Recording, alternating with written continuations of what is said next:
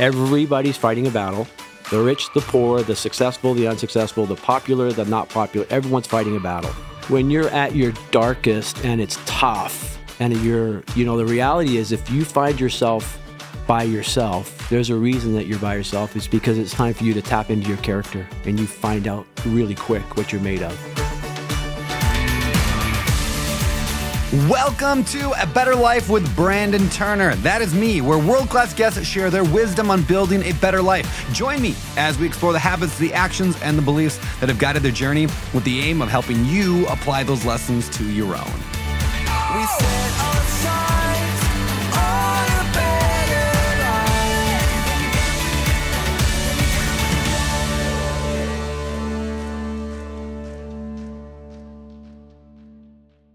Simon Keith, welcome to A Better Life. How you doing? Thank you. I'm good, man. I'm good. I'm living a better life too, by the way. Good. Awesome. I've heard amazing things, but we have not connected before today, so I'm excited to kind of dig into your story. You're a legend is what I know. So why don't we start early on?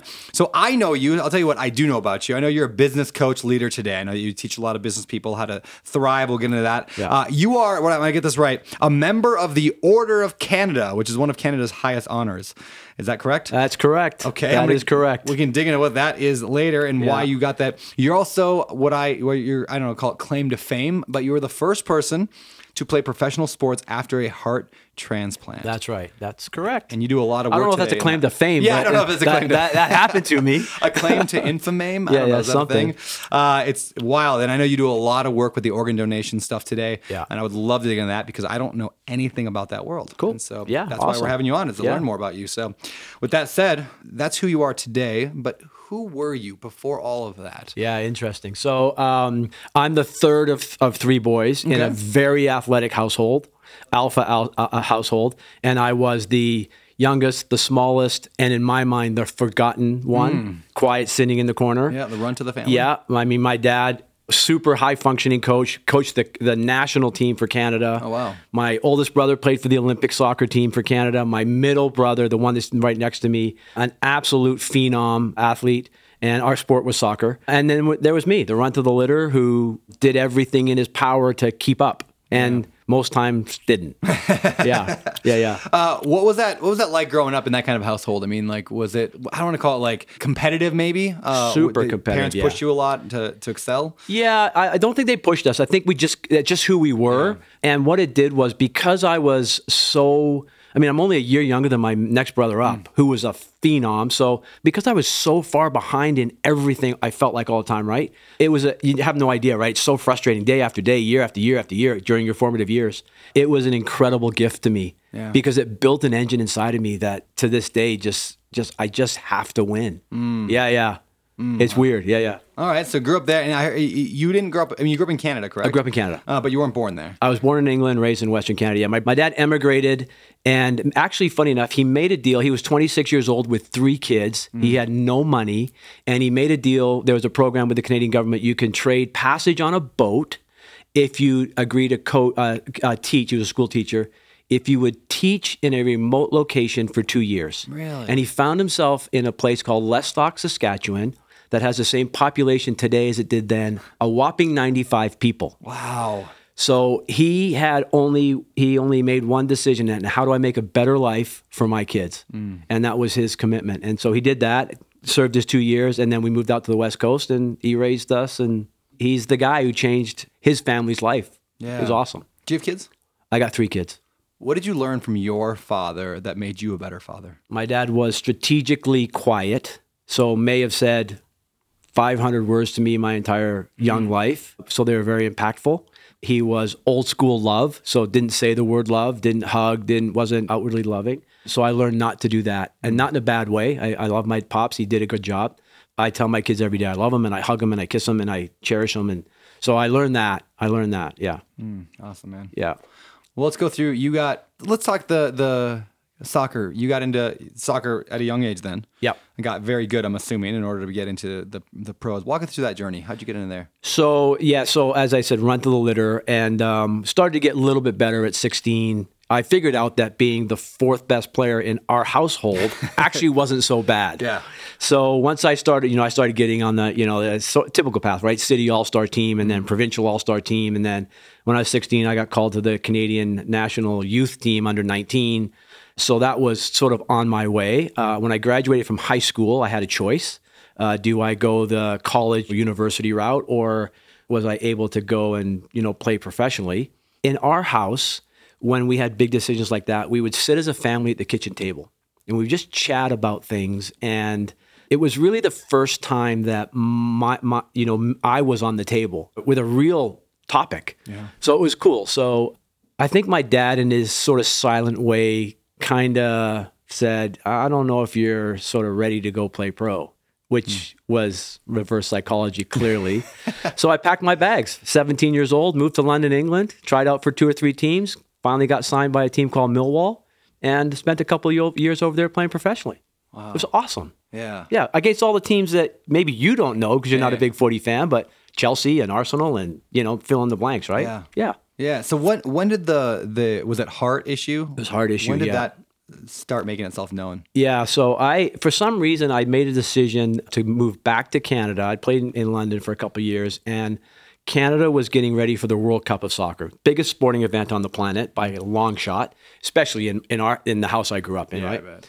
And so I moved back to Canada to train and live with the World Cup team. Played on the Canadian national team. We're going to live as a team. There's no professional leagues in North America, so that's what we did. It was during that time that I just started to get sick, and I just started to lose energy and was very fatigued. And, I was a alpha, ultra competitive, step on your neck if I need to win. And I just wasn't myself. And so it took about 18 months. We went in and out of hospitals and in and out of doctors.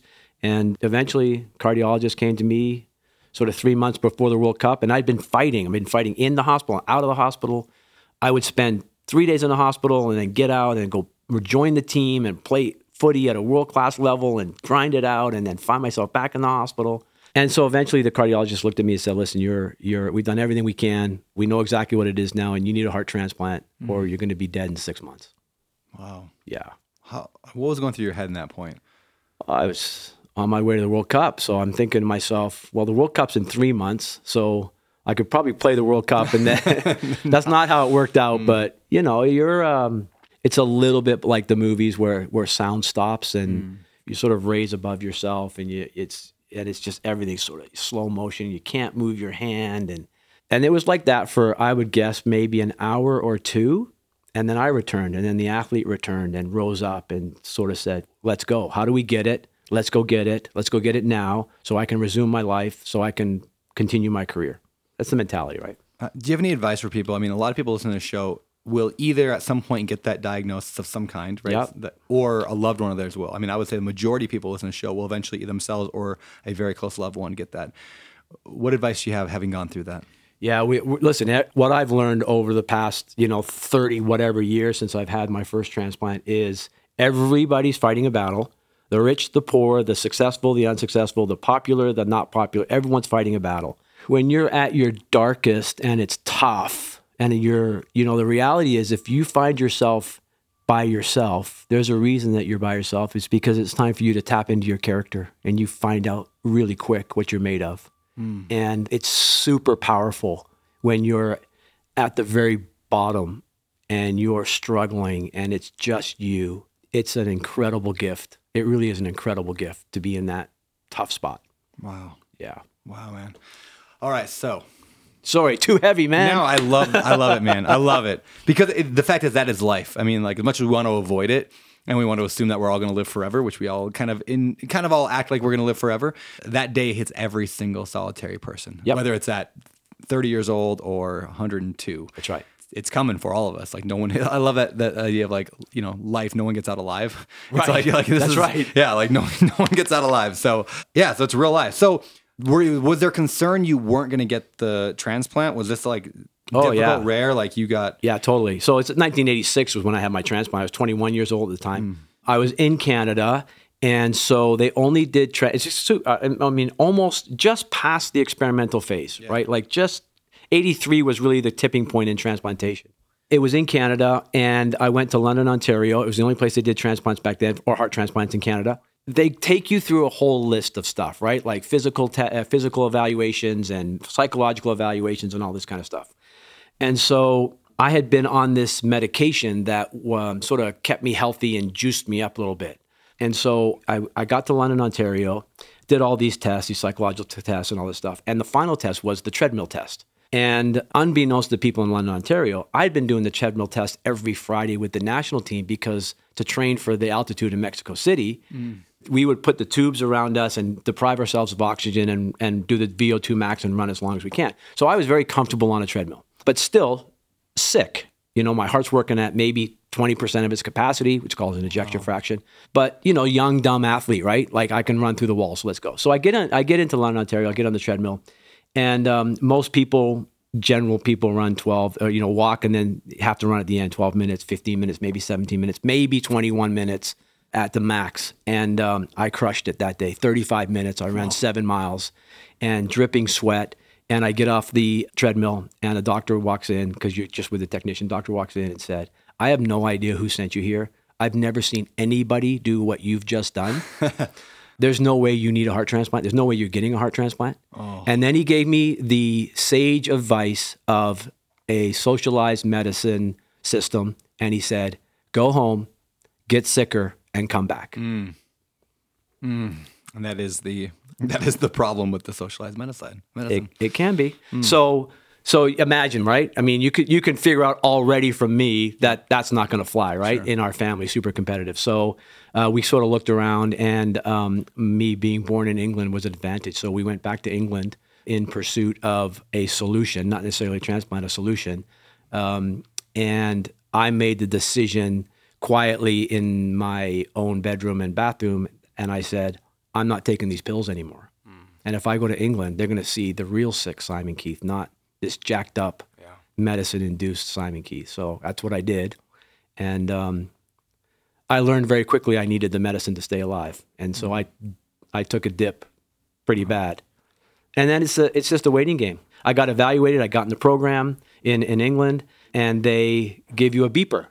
You may be too young to know what a beeper is. But, I remember a beeper. But they give you a beeper, right? Yep. And they say, and the doctor says, when this thing goes off, we got your heart for you. Wow. And you're just like, I mean, you've been to Applebee's and you have to wait outside, and the hostess gives you that thing, you're right? Very excited for your dinner when that thing and you're beeps. Just waiting for it, and then you're with your wife and you're standing outside, and your wife says, "Go check to make sure this thing." Yes, yes. We've all been there. Yep. So, anyways.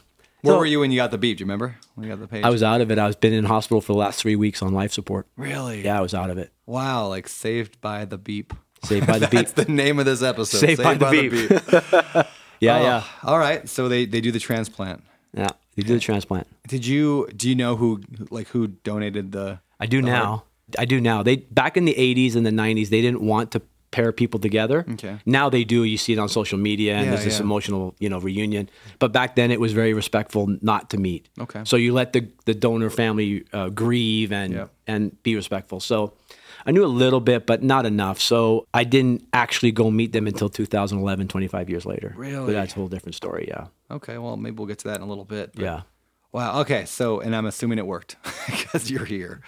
Transplants generally, heart transplants, the data suggests, not the data suggests, the data shows that the average length of a transplanted heart is about 8 years. Really? Yeah. Wow, I didn't realize that. So it's not even necessarily you're saved for the rest of your life. Nope. You're trading one disease for another. Really? Yeah. What doesn't work about it? Like the body just reject it over time? Well, your immune system goes nuts, right? So you got to take immunosuppressions for the rest of your life, which means that you got to reduce the part of the immune system that will go and attack the foreign organ, but you can't reduce it so much that you die from pneumonia and colds and all that kind of stuff. So there's that balance, but it comes with a whole bunch of other stuff. Not to exaggerate, because that's not really who I am, but I've had hundreds of surgeries. Really? Oh yeah, I've had 15 pacemakers in my life. I've had my heart restarted 3 times. It just goes on and on and on, and angiograms and heart biopsies, and it just goes on and on. So it's sort of this thing that you got to manage all the time. It's not like, okay, it's solved, you can go now. It's not like that. Is that still true today? Like, has technology gotten better, so now it's not like that, or is it still like that today? Significantly better, but it's still like that. You're messing with the core, Yeah. the molecular structure of your body, right? Yeah. So, yeah. I mean, it's wild imagine any other time in human history telling people, yeah, we can take your heart out of this person and put it in that person. And it's going to work. And it's going to work. It's just completely mind-blowing that we can do that. Now, today we kind of take it for granted, like, oh yeah, that's just what we do with a heart transplant. But that is insane that we have figured that out. Well, it's funny you say that, Brandon, because think about being 21 and about to be rolled into the operating room, and they're going to take your heart out of your chest. Yeah. There's not much more in life that's going to scare you. You get it. It's another incredible gift, right? Yeah. There's not much in this world that's going to shake me. I'm like, yeah, okay, I'm good. We're fine. We're cool. Were you afraid of dying and not coming out of it? No. Are you afraid of death today? Nope. Zero. How is that and why is that? What leaves you? I don't think about death. I think about living. I think about, it's going to sound sort of hokey and cliche, but I'm going to squeeze every friggin' moment out of this day. And I'm just going to do it today and focus on today. And then tomorrow I'll do it again. And I don't think about the other. I mean, I planned and, I'm a responsible business guy and father and all that stuff, but I'm not thinking about death. Yeah. Yeah. All right. So I know as a person who it's first person to play professional sports after heart transplant, I know that you got back into professional sports. So how did that go? Was that a transition? Like how were you afterwards? Walk us through that. So, you can imagine how popular I was with my mom, right? Yeah. And it's interesting because it wasn't really a popular decision, right? Like, so the guy who did the surgery for me back in England, it was a team, but the head guy is named Sir Terence English, pioneer in heart transplants, blah, blah, blah. He said to me one super important thing. He said, Simon, the goal of heart transplantation for you is to resume the life you were living, to live the life you led before. So for me, that was it. That was the only bar. Yeah. Professional athlete before, I'm going to be a professional athlete after. So I returned back to Canada and I thought to myself, as long as I can just have a little quiet time and rehab on my own, I'll be fine. And that's not how it worked out because I'd been adopted by the community and cameras and blah, blah, blah, blah, blah. That's how I came to Las Vegas. Okay. Yeah, sitting at the kitchen table, looked around and I figured out I can't rehab and get fit here. I can't do it. Got little old ladies coming up to me in the street, handing me $5, saying, God bless you. Oh. I'm not exaggerating. So I had to get out of there. So I came to Vegas and I got my amateur status back and I joined the UNLV soccer team and I drank beer and rehabbed in the sun and got fit again. There you go. Yeah. And did you notice a decrease in your ability with a new heart or? I had to play different for sure because I now had a pacemaker inside my body that limited the upside and downside of my cardiac capacity. Oh, okay. So that's a real thing. So I had to think more. So it was saying like you can't get above a certain beats per minute? Was that the idea? Correct. Transplanted hearts generally can't get as high as normally because there's no nerve connections. Interesting. Think about it, right? There's no nerve connection. So I have no nerve connection from my heart to my brain to the central nervous system. You do. So as an example, if I said to you, Brandon, we're going to walk outside here and we're going to sprint 400 yards. First of all, you die from the heat. Yeah. But let's say that we're going to do that. Automatically, your brain is telling your heart, and it will speed up, and it will start to go. Mine won't until I get adrenaline flowing. Oh, interesting. Yeah. So I had to deal with that. Yeah. But you still became a professional player. Yeah. Even with that. Yeah. Were other players looking at you like, you don't deserve to be here in any way? Were they nervous of you? Did they not know? How did other people take that? I don't know if I can speak for other people. I mean, I think generally I know what the sense was. The sense was when I came to UNLV for sure, if I would go down, people would hold their breath just a half second longer. But when I played, I was a dick. So if they didn't pay attention, it would be a problem. Yeah. So tell me about your career then. I mean, like how long did you play for? What was that like? So I came out of UNLV. I actually got drafted number 1 overall in the country into pro leagues. So that helps because, no offense, but you're not a 6th rounder in the 37th overall, right? Yeah. So in many ways, I was the best college player in the country. Yeah. And I played another 4 years after that. I played back in England, I played in the United States, and I played in Canada. My career ended before it ended, but my career ended because I was the heart guy. Didn't matter how I played. I was a heart guy. Yeah. And the press were all over me everywhere I went. It reached a boiling point. I'd met my now wife. And I found myself, I was playing in Cleveland and we had 3 days off. And so all the guys scattered, but I was, by our PR team, was sent to Milan, Italy to do an Italian talk show in Italian. and I don't speak Italian. Yeah, I was going to ask. And I'm sitting there like I'm a soccer player, I'm an athlete, but what am I doing? And it had got so preposterous, the media and the nonsense, that I actually called my now wife and I said, I think I'm going to be finished here soon. Wow. Yeah. What was that like, that transition from professional athlete to, because that's like for most athletes, that is their life. They don't have a necessarily a backup plan. They don't have investments. They don't have all this stuff. They were athlete. So what was that transition like to the non-athlete world? Yeah, I think for 99% of the athletes in the world, you actually don't get to stand in front of the microphone and say, I'm retiring and have this wonderful statue built and all this. That's all nonsense, or right? do it like 5 times on Twitter and then come back every year. Yeah. That's all sort of, so it was, we came back here to Vegas and I sort of muddled around a couple different jobs and finished my schooling. And then I learned that entrepreneurship is a lot like athletics. It's competitive. You get highs. Generally speaking, the people that work the hardest win, or the people who understand the system win, right? I mean, tell you, right? Yeah. So it took me a little bit, but quickly I figured out, within probably about a year and a half, I figured out I'm an entrepreneur. I like risk. I'm going to go out. And I did. And I built, a number of businesses and sold them and was successful and had some liquidity events and, Yeah, what kind of businesses what'd you get into? I did all kinds of business. I started selling merchandise up and down the strip. Really? Yeah. So what kind of merchandise? Just like you name it. You need a logo on it, I got it. Okay. And this was middle of the 90s, and I was thinking outside the box, and I found myself importing from overseas, and I was dumb enough or aggressive enough or competitive enough to go to China and drive 5 hours inland and find factories and all that stuff, which was early days for that kind of stuff. Yeah. But yeah, it was fun. Sam's Town, old casino here. They would give out jackets for the month of November, and they'd need 60,000 jackets or something. I'm your guy, man. I'm going to China, and I'm going to get the cheapest price. That's how I started. What I love about that is, I tried to start years ago. I started a sunglass business, a wooden sunglasses business. I thought it was super cool. Yeah, I still like wooden sunglasses, but I didn't have success in that. When I look back on what happened, there's a number of lessons I learned, but one of the biggest ones is I was not willing to go to China, and oftentimes we say we want to do some business idea, some cool idea, we're really excited about it, but we're not willing to go to China or whatever that person's China is. We're not willing to go the extra step. 99% of the world will say they want to start a business and then not go to China for it. But you actually went there. There's that book Shoe Night by was it Phil? Shoe Dog. Shoe Dog by Phil Knight. Great book by Phil Knight. Great book. Yeah, Shoe Night. Shoe Dog, Phil Knight. Yeah. Yeah, and that was in that book, like him going overseas and knocking on doors, not speaking the language. Like that's what made him successful. So you did the same thing. It's fear, man. Right? People don't do it because of fear. That's exactly. It's very simple. Yep. It's all about, and you know this. Yeah. 100%. It is 99% about fear. Yep. How do you overcome that? What do you advise? I don't overthink it. Just effing do it, right? Just don't overthink it.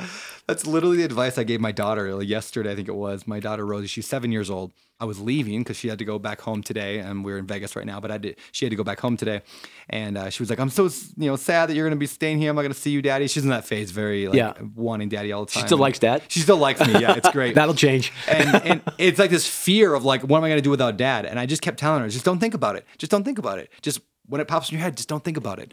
And like, I don't think she understood what I meant, but that usually works for me. Is if I'm nervous about anything, I still get nervous about every podcast interview I do. Do you? I just every time I'm like, what if I don't know the person? What if I don't get a good vibe? What if we don't have a good conversation? What if they think I'm dumb and stupid and ugly and they make fun of me and they call me fat? Like all those things go through my head. Oh yeah. I just tell myself, don't think about it. Yeah. Those are in everybody's head, by the way. Yeah. Okay. Okay. Good. I'm not the only one. Yeah. Wild. Okay. So you said some liquidity events. What did you sell? What did that look like? So I had 4 businesses over 15 years, and I sold them all, and varying degrees of success. I had the merchandise business evolved into a sport business where we managed arenas on the staffing side, so that was kind of fun. Interesting. I had a sort of a financial business where we rolled up senior life insurance policies. Going to sound weird, but it's not. And we aggregated these policies and we rolled them into a bond, and we held them offshore in Ireland and took advantage of the tax advantages and sort of super highly complicated financial stuff that being the 4th best soccer player in Victoria, British Columbia didn't prepare me for. But that's life too, right? Learning and growing, and that's the life of an entrepreneur as well, right? Yeah. And taking that step into the unknown and figuring it out. Yeah. I knew nothing about that industry, and I did it in over 3 years, and we aggregated almost $1 billion of secondary life insurance policies.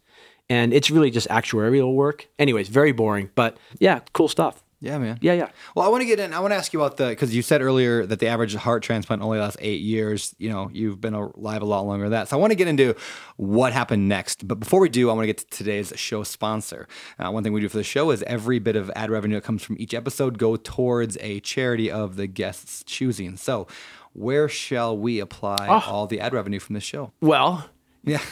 Just to go ahead a little bit, talk about legacy. We started our own foundation. Okay, that's the Simon Keith Foundation. Simon Keith Foundation. So our family started this about 10 years ago, and we set it up to support kids who have undergone organ transplants in their desire to be healthy and happy again. Oh, I love that. We just go in and we help these families, and we also raise organ donor awareness, and I travel the world and talk and blah blah blah blah. But at the core, it's about helping that little 7-year-old girl who's scared to go play softball again or jump in the swimming pool or whatever it may be.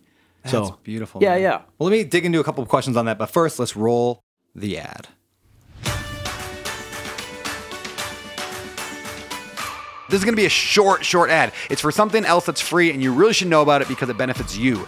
Did you know I have a weekly text message newsletter where I send out my top real estate investing advice, books that I'm reading, and more? It is called Behind the Beard. Get it? Behind the Beard. And you can join by simply going to beardybrandon.com. That is beard with a Y, Brandon, beardybrandon.com. It's 100% free, and it's just a good way for me to stay connected with you. And now, back to the show.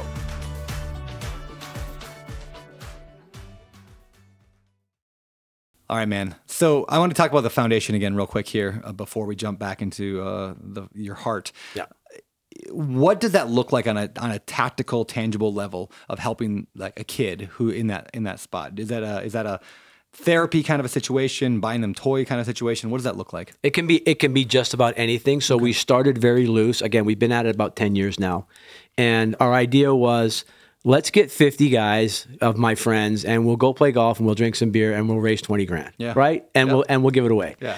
And I find myself here 10 years later, we've raised tens of millions of dollars. Wow. Oh yeah, it's been super cool. Yeah, it's been super cool. It's got nothing to do with me, by the way. What's happened is, and we've got this one event that we do in Las Vegas, it's a massive golf tournament, and all these people, we have 300 people that come to that play golf, which is a massive golf tournament, and probably 250 of them come every year. So it's not really about us. It's about them. It's their mission. It's their thing. We've done all kinds of stuff. In 2018, we sent every single kid that wanted to go to the transplant games of either America or Canada to the games. We sponsored them all. And so that's big. That's operationalizing and systemizing something. And then it's small. We bought a kid a drum set, and we sponsored another girl in gymnastics or whatever. So we go big and we go small and we go systemized, and we sort of have a mantra that we're going to find a way to say yes. Yeah. I love that. What do most kids that go through that kind of transplant situation, what do they come out of that? Are they pretty terrified of life? Are they pretty excited to be alive? Like, what's their mentality if you had to look at it as a whole? Yeah, I think it's a continuum, right? They're human beings, so you have some very timid and very other ones that are very out there. The challenge that I encounter the most is twofold. One, the helicopter parent is on max alert now. So challenging the family to back off, treat them normal, that's the real challenge. And then that dynamic spreads into the family. So you've got a sibling. If you've got two, you've got this little girl who's unlucky and had a heart transplant who gets all the attention. Yep. And then you've got the sibling over here who gets ignored. Yeah. So it's funny because my wife, after about a couple of years, we've recognized this. And so we don't just take care of this, we also take care of this. That's yeah, really nice. Yeah. Yeah, I can see that being really difficult. I mean, I've thought I've had friends who've gone through it, but I thought I got 2 kids, right? If Rosie got sick, like how do you deal with how does Wilder deal with that? How do we deal with Wilder during it? And it's a real thing, by the way. Yeah, it's a real thing. Yeah. I mean, I'll walk into a hospital room and my role is to see this one, and my wife instantly goes to this one. Yeah. And we don't bring one teddy bear, we bring 2 teddy bears. I mean, it's small stuff, but it's really impactful. That's a good lesson just for people when they're, who will listen to this, who are dealing with, whether kids that are doing that, just to be aware of you can have a sickness and you can have another problem developing at the same time with the other kid. That's right.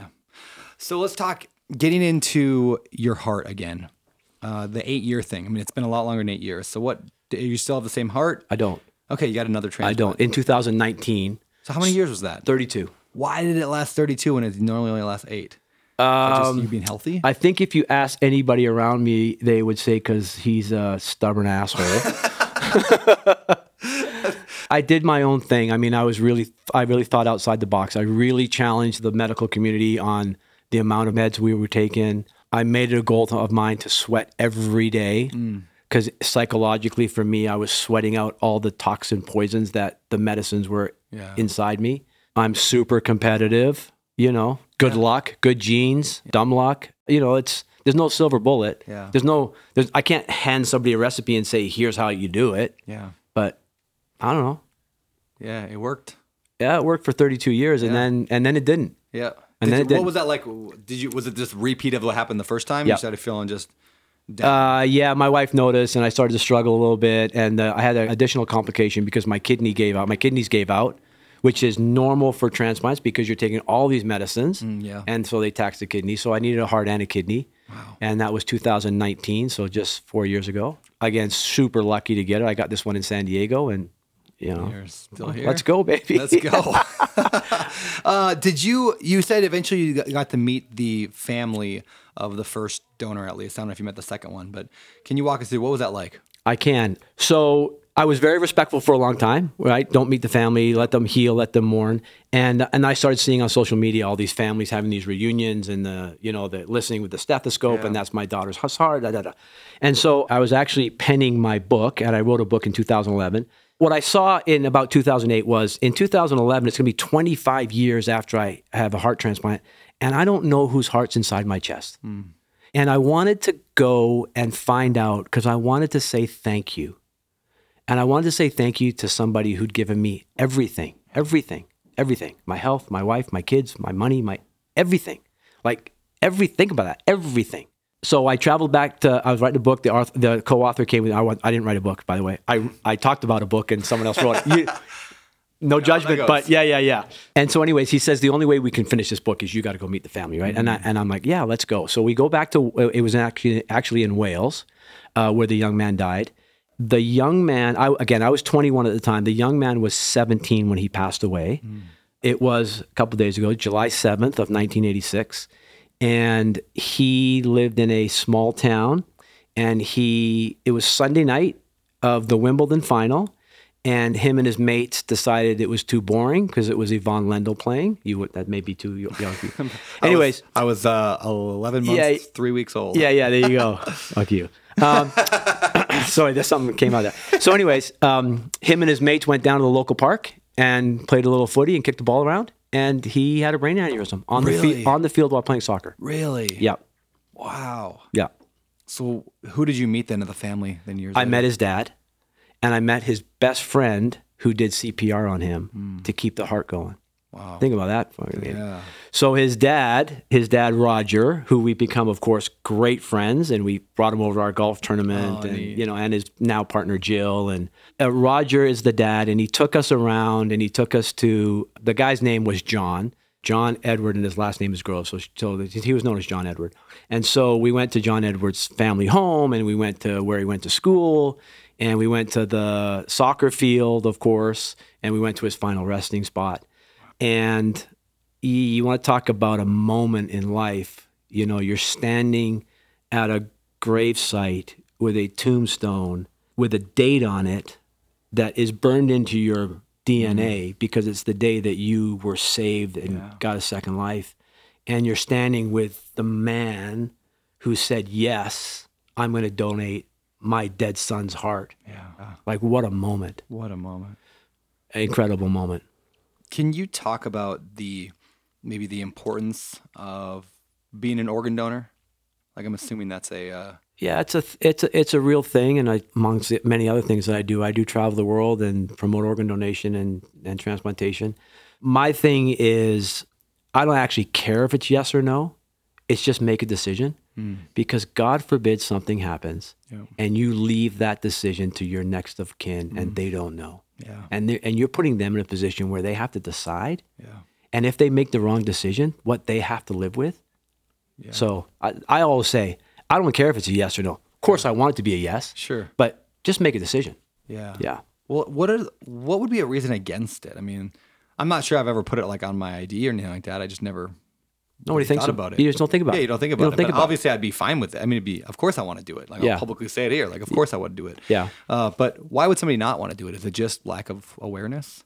Yeah, there's lots of myths out there and lack of awareness. And I tell you what, if you need it, you're like, yeah, I'm in. I'm in. Wait. I didn't mean that. I'm in. Yeah. So Isn't that fascinating? Yeah, of course. Yeah, everyone's 100% in support of organ donation. When they need one, or their loved one needs one. Yeah. Yeah. Oof, wild, man. All right, so let's transition to your leadership stuff that you do today. What is it that you do today, and why? When I came back from that meeting in Wales in 2011, it was really an epiphany for me. Like standing in front of that grace site was a real epiphany for me.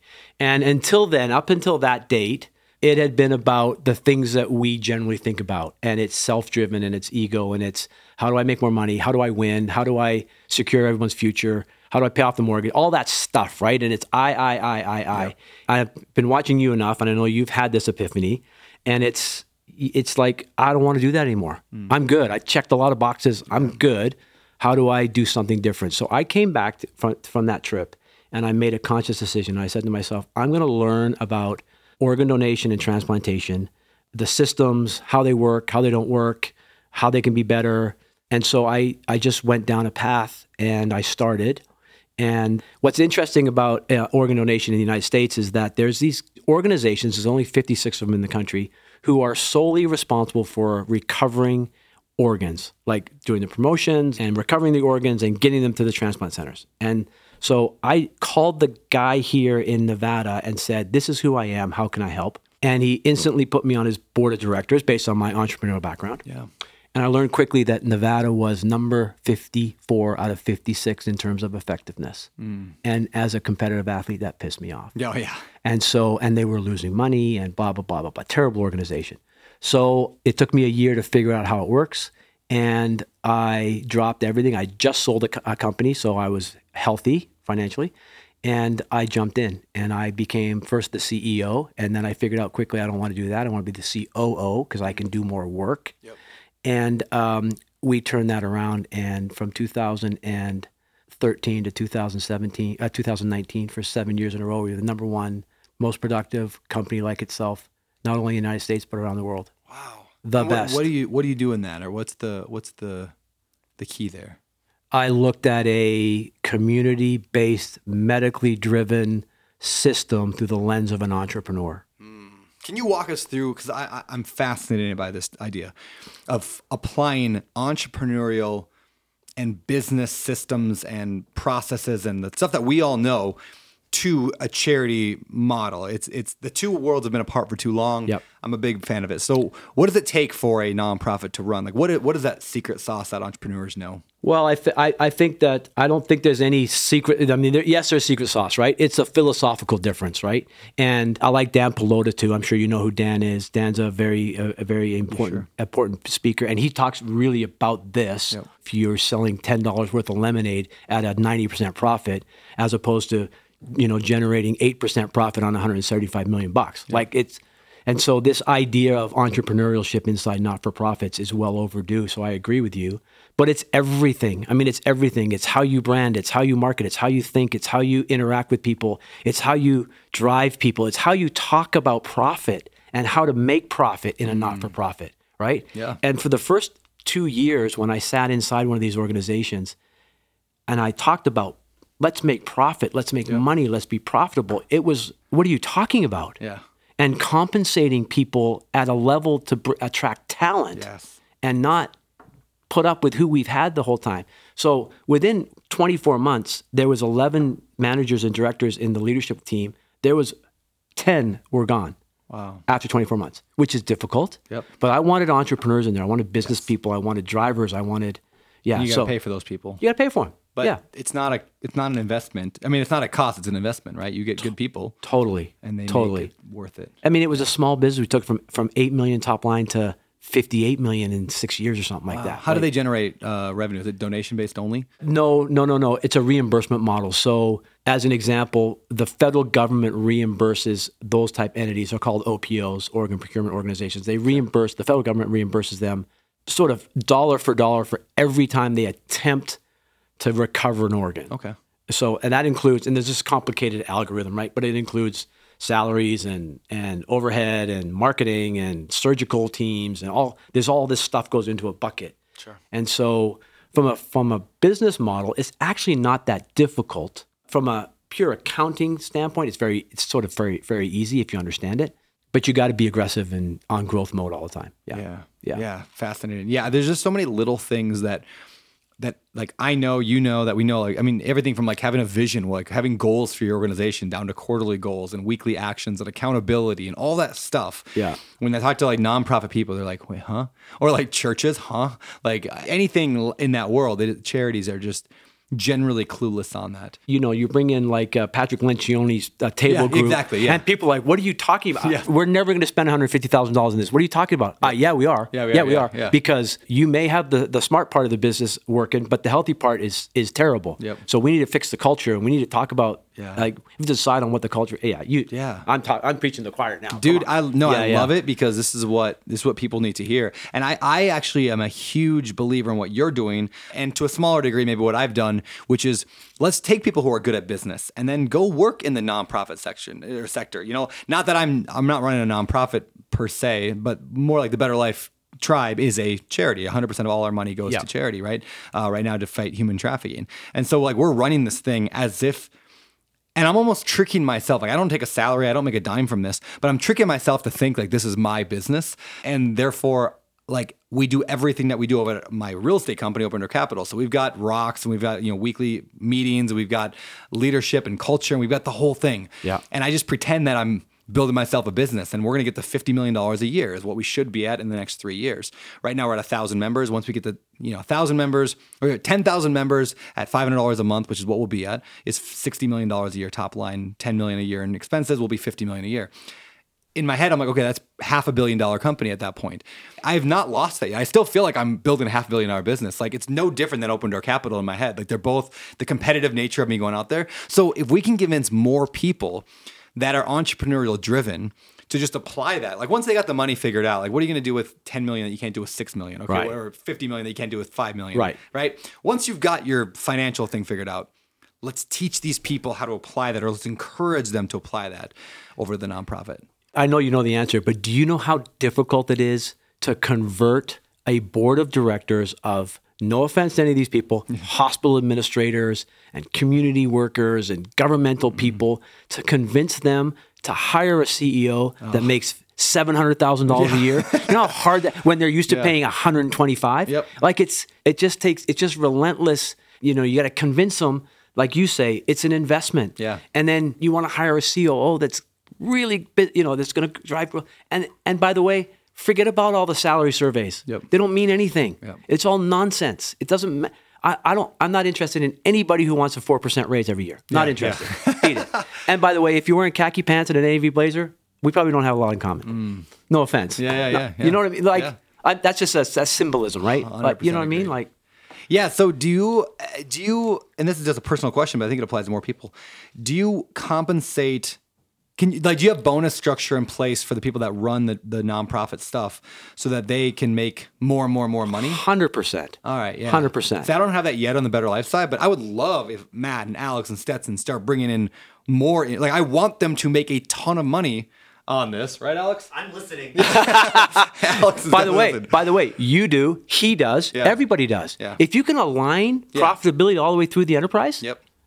Everybody wins. Yes. Oh my! I can't tell you how many times I've had this conversation. I'm working with another OPO, another one of these organizations that is, let's just say it's going to grow. Yep. Let's just put it that way. And there's no bonuses in there. And I'm dealing with the same thing with the board of directors. I got to convince them. Yeah. And so what I did intentionally was I demanded they put bonuses in my agreement. Not because I need the money. Yeah. Because I want them to understand the philosophical motivation. Yeah. That's really good, man. All right, so I'm gonna work on that, and there is a little bit of a I'm gonna have to deal with that if we put bonus structure in place, and like I mean, I won't take any necessarily because I'll make plenty of money from Mobility Capital, but like, and I don't run things anyway. Like I show up and do a podcast, like, but the team who's running this company, like they need to be rewarded for when things grow, and B, I need to make sure they're not buying duplexes and cleaning toilets at night because they can't pay their bills. Like I need their path to growth, at least a major piece of their financial thing it's through this nonprofit. And so it is an investment in their focus and in their attention and all that so that they can, be all in. And the naysayers are going to say, and you're going to have naysayers. Yep, and you're going to have people that take advantage of you too, which is fine.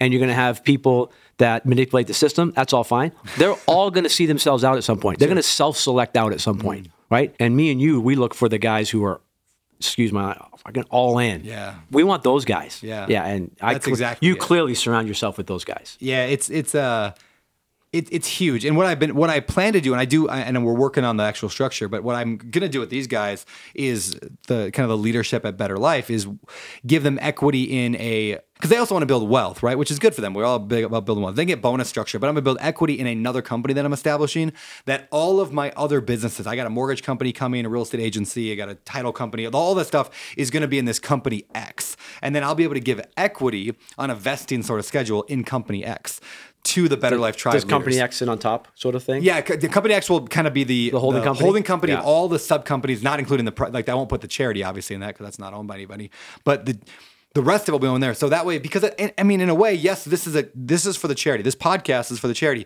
but I know that there are people listening to this right now who are going to go invest in my real estate company. There are people listening to this that are therefore going to use my mortgage company.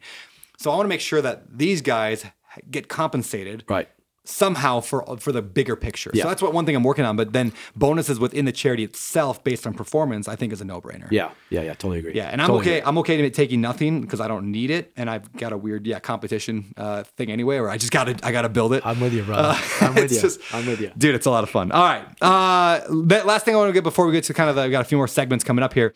Order of Canada, that's the phrase here. The Order of Canada, one of Canada's highest honors. What the heck is that, and how'd you get it? Yeah, it's caught me by surprise. Big deal. It's basically the Congressional Medal of Honor. Yeah. I mean, it's the same thing, right? I don't know. It was applied for anonymously by somebody. Wow. So probably one of my drunk Canadians at the golf tournament, right? But it's an incredible honor. My dad passed away in 2018. I told you about the story about him emigrating. I got a phone call. I was in Abu Dhabi because I do a lot of consulting in overseas. I was over in the Middle East doing some consulting over there, and I got a call from the Governor General's office in Ottawa, and it was a voice message. They said, "This is X. Can you call?" And I'm like, "I don't pay taxes in Canada anymore, so I haven't skirted." Anyways. So they called me, and I was sitting on a beach with my wife of 35 years, and we've done this together. And they told me, and I just couldn't believe it. I was like, for that man to get on the boat at that age with no money, with 3 kids, to build a better life for his kids, I would say that he succeeded based on that singular phone call. Yeah, super cool. Super cool, man. Yeah. So did they give you your own horse and red outfit to ride around the mountains? Yeah. If you guys need anything in Canada, let me know. No. Do you get milk in a bag? Is that still a thing? Yeah, milk and poutine. Yeah, exactly. That's funny. There's a Canadian food truck in Maui called How's It A. So it's like How's It is a very Hawaiian term for how's it going, and How's It and then A. How's It A? I love it. And they got all the good Canadian stuff and jokes and all. Yeah, no, it's cool. It's definitely cool. Yeah, well, congratulations on that. Thank you. That's very neat. That probably opens up a lot of doors as well in terms of making an impact. So very cool, man. Yeah. All right, next segment of the show, I lovingly refer to as For the Gram. This is a fill in the blank section, and I'm going to give you a few phrases, and you can fill in the blank and kind of re-say the thoughts. We can make viral videos that'll reach billions. All right, the first one: the best leaders are blank, not blank. The best leaders are authentic. Do you have any history in that? I do, actually. Yeah. I do. Yeah. Have you been both sides of that, or have you been pretty good? No, I think people would say that you get what you see, what you get. You get what you see with me. Yeah. But I had an experience with somebody that I'd hired in my company, and he was a CEO, and he had one catchphrase when he met people, and it was, "How's your family?" And he didn't pay attention to the answer, and he didn't know about their family. But he used that all the time. And so eventually people found out and figured out that he doesn't actually know that I have 3 children and my middle one, And it was not authentic. Yeah. And you get found out. You get found out. Yeah. On that note, next one. The secret to hiring is blank. The secret to hiring is culture. Explain that, if you would. You can teach skills. You can teach skills. If you get the right cultural fit of that human, that's the key. That's the key. It's a human play. 1,000% agreed. Yeah. 1,000%. Let's see. Having been close to death, I'll never take blank for granted again. You can say pass. Yeah, I don't know, man. I mean, it's been, Which you think this would be a layup for a guy like me, right? But I just, right. I don't take anything for granted. I get up and hustle. Yeah. All right. Sorry. That's all right, man. Last one here of this section. If I lost all my wealth and money today and had to start over, I would. If I lost all my money and wealth today and had to start over, I would pick the exact same partner I have in my life, because that is the key to success. Explain that. Picking your life partner is, in many ways, can be the number one factor of your success. And I know it has been for me. Yeah. Yeah. Tell me about her. She's incredible. What's her name? Her name's Kelly. Kelly. Call her Kel. Kel is wise beyond her years, and she taught me very early on that marriage is generational. And if you start to look at marriage in short-term gaps, you're probably looking at it wrong. And so, like any relationships, we've had good times and bad times and very difficult times and really great times. But I always knew that she was the one I was going to stay with for 50, 60, 70 years. So it didn't matter that we argued Friday. It didn't matter.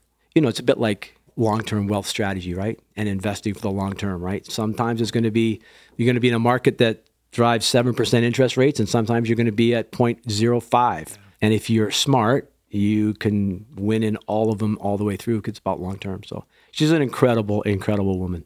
Yeah. That's beautiful. Yeah. What are your kids' names? Sarah, Sam, and Sean. All right. What do you love about Sarah? Oh, she's so creative, and she's so genuinely kind and loving to people. What about Sam? Sam's me in a dress, so she's a pain in the ass. And by the way, she has every single penny she's ever made. That's awesome. Yeah. And what about Sean? He's a kind gentleman who could be 68 in a 26-year-old body. Yeah. I love it. Yeah. I love kids. it. I love a good family, man. I love it. All right, man. Next segment we call past, present, future. Okay.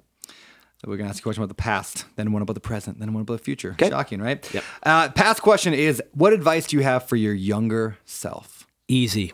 Think bigger. Why is that the advice you'd give yourself? Because I grew up in the household that I did, and I was the runt and the smallest, and I didn't think outside of that, and just think bigger. And I learned it later on in life, right? Like you've learned it obviously early on in your life, right? Not early enough. Think bigger. Yeah, think bigger. Think bigger. Whatever it is, think bigger. It's amazing. Quick story on that. I'll tell you. I think it's maybe a tangible example of somebody I look up to that did that. And I won't give the exact specific numbers, but when I started at Bigger Pockets, which was the company I was with for a decade, it was only Josh Dorkin. He was the founder. Josh was the founder, and he was the only guy. And after a year and a half or so, Josh had been telling me he was going to give me equity in the company, and he finally did. And it was a lot less than what most people thought I deserved, because they all saw me and Josh as equal. Like, oh yeah, they started it together, which we didn't. Josh was doing it for 5 years by himself, or maybe more. But it was less than most people would expect. At the time, my initial gut reaction was, well, yeah, that's not a lot of equity. But the thing is Josh never saw Bigger Pockets as $1 million company. A few percent of $1 million is not a lot of money. A few percent of $1 billion is a lot of money. Yeah. Josh just thought bigger than anybody else that I knew. Now, when I started originally Open Door Capital, I was like, you get a third, I get a third. I had two partners. And so we all just third. Why? Because I saw myself as $1 million company. Now that has changed and altered, but I own less than half of my company today. And we're going to make $1 billion. Like we're on track to make $1 billion. And like, I'm like, I didn't think big enough. Yeah. Like had I thought this was $1 billion company. So now when I'm building Better Life, I'm like, no, we're going to give away $50 million a year to start with. Like that's so now I'm like, now is that big enough? I don't know. But now I can base equity off of, so basically the equity you give and the percentage you give a partner or employees is a direct or inverse correlation to how big you think that business is going to be. Yep, and totally how big agree. you think. Yep, totally agree. Yeah. All right, there we go. So big thanks to Josh Dorkin for the equity. I am very wealthy because of Bigger Pockets. So thank you. Next question, the present question. What is something you've recently done in your life that's made your life better? I turned the switch back on. I had been coasting for 5 years or so, and it happens, right? Your liquidity, and you're fine, and you're healthy, and everything's fine. I turned the switch back on, and I am more engaged in my different business projects than I've been in a long time. Oh, that's really good. What made that switch happen? I don't know. I don't think there was a singular event. I think COVID made me restless, and I'm a big believer that business is done eyeball to eyeball. Yeah, I'm a big believer in that, and so I love virtual meetings and Zoom, and they're all efficient and all that kind of stuff. But I think if you really, really want to make connection with humans, you got to look them in the eyeballs. Yeah, I 1,000% agree. Yeah. Third question. You kind of answered this earlier, but maybe you got a way to kind of wrap it up with this. What do you want your legacy to be? Yeah, for sure. I've thought about this and strategically and methodically crafted it. What's interesting about legacy is, clearly the Simon Keith Foundation is a legacy play. But what I learned was, not unlike other people, when you brand yourself as something, this foundation is my name, it's ego driven. Make no bones about it, right? That's what I thought. I thought it was ego driven. And what I learned very quickly within 24 months, that it's got nothing to do with me.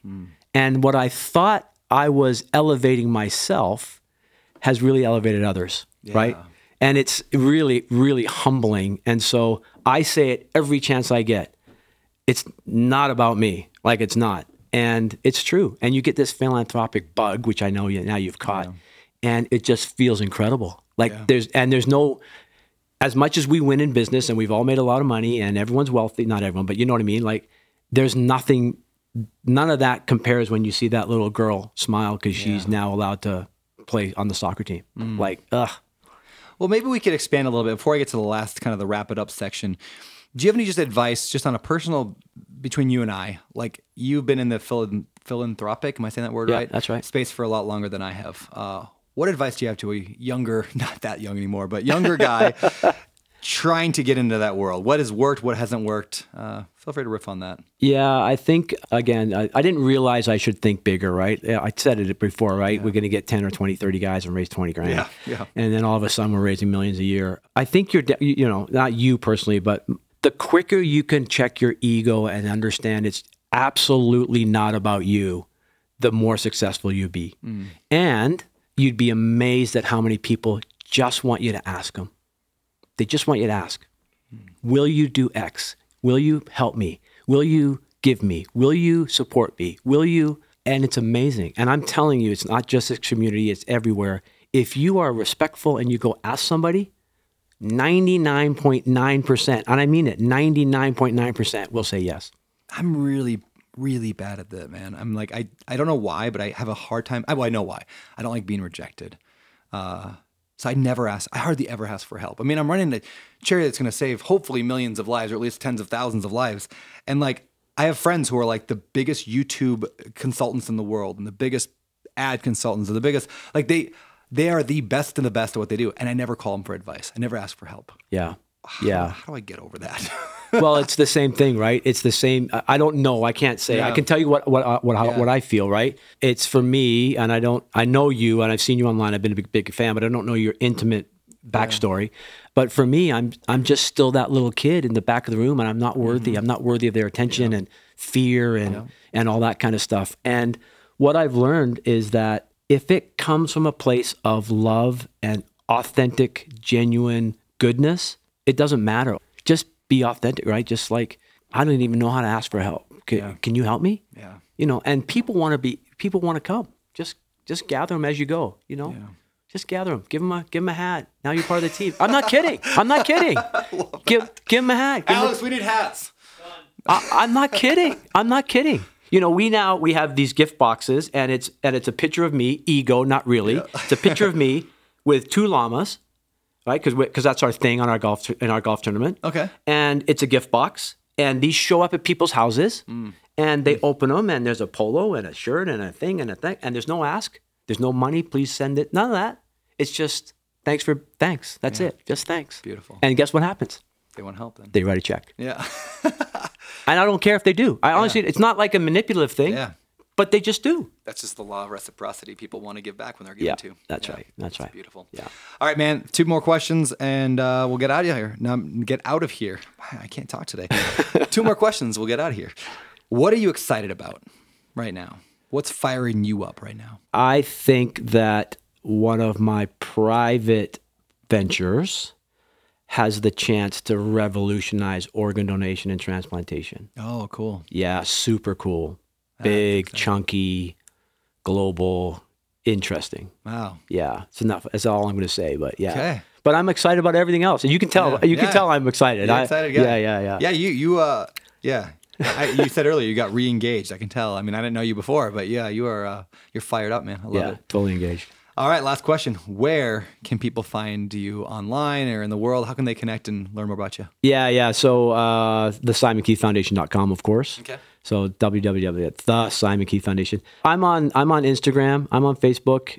That's really it. You know, I'm an old white guy, so that's about my scope. All right, man. Well, we should have linked to all that in the show notes. Dude, thank you for coming on to this. Oh, man, this has been great. I appreciate you. Thank you for all you do. Love it. And that is the show. Thank you, everyone, for tuning in to another episode of A Better Life with Brandon Turner. I hope you enjoyed the insights and the wisdom brought to you today on the show. If you found value in this episode, please consider leaving us a rating and a review on your favorite podcast platform.